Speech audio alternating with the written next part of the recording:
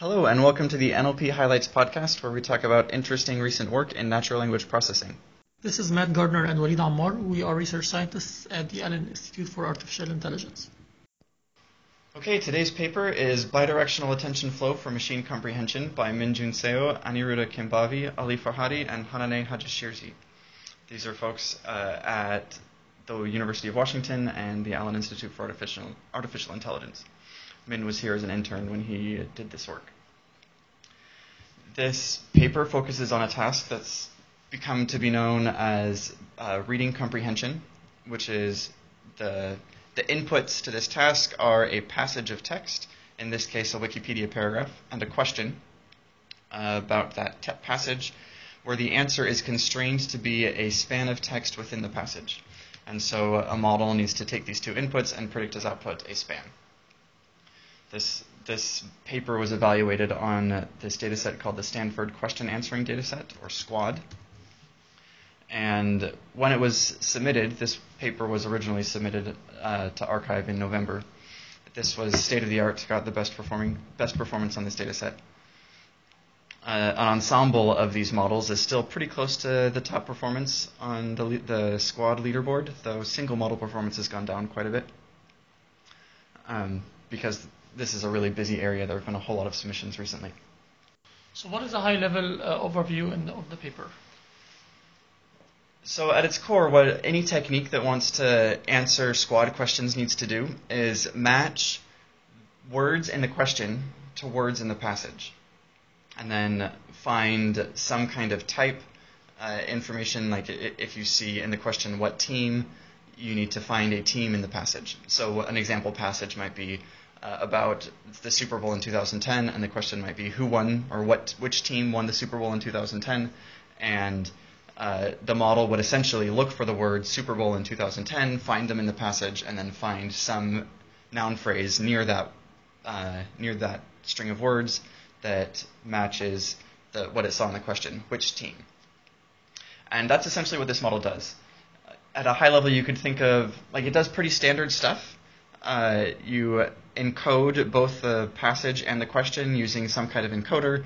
They use word embeddings concatenated with a character level CNN, and then pass that through some highway layers, a bidirectional LSTM. And they do that using the same encoders for both the passage and the question to get them into the same relative space. And then you need to do some kind of matching. The tricky thing with this matching is that you'll have a different number of words in the passage and in the question. And so previous techniques will often take the question and smash it into a single vector instead of one vector per word in the question, and then compute some attention given that question vector over the passage and try to do a matching that way. This paper uses a matrix of attentions, essentially computing a similarity between each encoded word in the passage and each encoded word in the question to try to do this matching. And they call the particular way that they do this bidirectional attention flow. Interestingly, I think this is pretty similar to a method called decomposable attention on the Stanford Natural Language Inference dataset by Ankur Parikh and some others at Google New York, where they similarly compute a matrix of attentions and then use that. So I guess that task is a little bit different, where you have a passage or a premise and a hypothesis, and you want to know, does the premise entail the hypothesis? And so they decompose this using a decomposable matrix of attentions to compute whether each word in the premise entails each word in the hypothesis, and then does some aggregation on top of that. Anyway, the point there is that it's a really similar similarity operation where you have this matrix of attentions. And that's essentially what this paper does. It computes this and then gets a representation, takes this matrix and smashes it back into the passage representation so that you still have an encoded vector for each word in the passage, which then goes through another few deep BiLSTMs, and then you predict the span beginning, pass that through another BiLSTM, and then predict the span end. So you get, in the end, which span of text answers the question that was asked. So in what way are the two models different? You mean the decomposable attention and bidirectional attention flow? So decomposable attention was trying to do natural language inference, and so in the end, given these two strings of text, you output Yes, no. It was actually entails, contradicts, or neutral, but essentially you predict a classification decision given these two things, these two strings of text. Whereas in Squad and this bidirectional attention flow model, they have this similar matrix of attentions, except the output is an index into the passage. And so it's not a simple classification decision, and so you need the output of this similarity matrix computation to go back into something that's the same size of the passage so that you can predict which index of the passage has the answer. That makes sense. So the paper also talks about the difference between dynamic attention and the attention method that is proposed in the paper.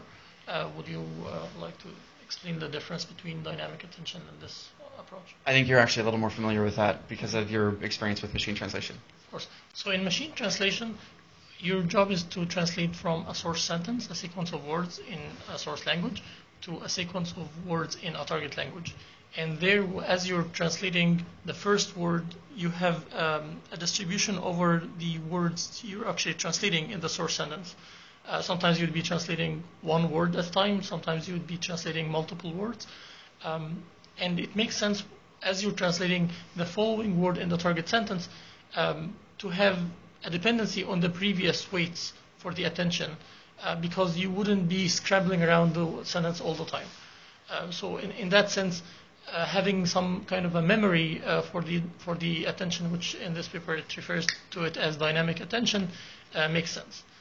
As opposed to question answering, this is not necessarily a useful thing. Does dynamic attention also let you keep track of what things you've already translated? Some versions of it allows you to do this, yes. Okay, interesting. So another interesting thing to notice is that if you look at the Squad leaderboard results, all of the top results have this ensemble thing at the end. And so BiDAF, the bidirectional attention flow model, which we'll call BiDAF, shows up twice on the leaderboard, one that says single model and one that says ensemble. And the difference between the single model and the ensemble model for almost all of these is about 4 points F1. So BiDAF on its own gets about 77 F1 score, whereas an ensemble of BiDAF models gets 81 F score. It's just interesting that you always have to do this to get top performance on these tasks. Okay, so how does the BiDAF paper do the ensemble? So BiDAF is a description of a model architecture, and you can train that model architecture given the Squad training set and evaluate it on the Squad test set. And this is a single model, but that training procedure relies on a particular set of random state, which you can set using a random seed. And what they do to do this ensemble is they just pick 12 different random seeds, train 12 different models, which have exactly the same architecture, but it will be slightly different because of this ensembling. And then each model outputs a probability for each span in the text. So you get like P of xy for each span start, span end possibility in the passage. And then they sum those P of xy's over all 12 models and pick the argmax, the span that has the highest total probability assigned by all of the models together. By any of the models, is that right? It's not the span that gets the highest individual probability score. It's the highest sum of probability scores across all 12 models. I see. Okay. So the last thing I thought we could talk about with this paper is that Min has put up an interactive demo on the web that you can actually play around with this model and how it does. I think this is really nice. It lets you actually evaluate in practice how this does on real data sets, because you can ask it anything you want. You can write your own paragraph and ask the model to answer a question about the paragraph and see how it does. And you can see that it does really well on certain kinds of easy questions, but you can also really easily trick the model in really interesting ways. So here's an example that I like. This is found by Peter Clark. If you give the model the paragraph, a dog's main job is to bark, a cat carries out the task of meowing, and then you give it the question, what task does the dog carry out? It answers meowing and not to bark or barking. I think this is really interesting. And it really highlights what it is that this model is doing. And so it's taking the words in the question and finding the best match to words in the passage. And here, dog matches dog in the first sentence, but task carry out matches cats carry out the task in the second sentence a whole lot better. There's like more overlap with the second sentence than there is with the first, and so it says, oh, the answer is in the second sentence, and then it pulls out the entity, the phrase that best matches the question words, like what task, and it says meowing, even though the answer is totally wrong. Another interesting failure case of these models is in a demo paragraph. This one actually comes from Squad. It's a paragraph about the Super Bowl 50. The last sentence is, it's a paragraph about the Panthers, and it says the Panthers joined the Patriots, Dallas Cowboys, and Pittsburgh Steelers as one of 4 teams that have made 8 appearances in the Super Bowl.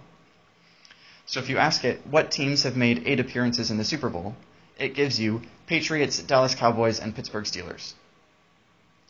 Now that's actually right, except it only gives 3 of the 4.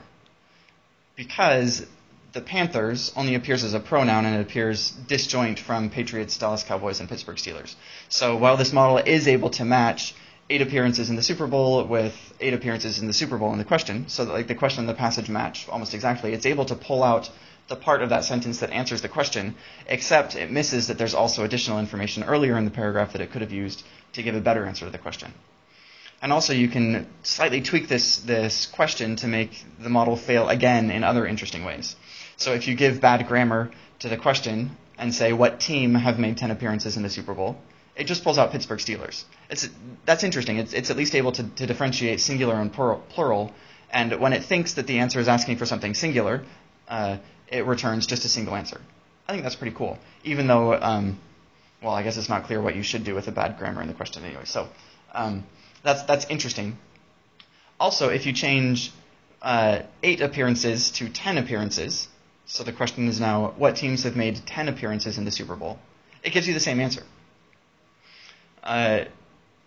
It's not surprising that it gives you the same answer. This model doesn't have any capacity to reason about numbers, but it shows how easily these models can be misled by giving it questions that are similar to, but importantly different from, word sequences that appear in the passage. Right. So Matthew, working on this model and other models, and you probably have insights on how to address some of the problems that you just mentioned.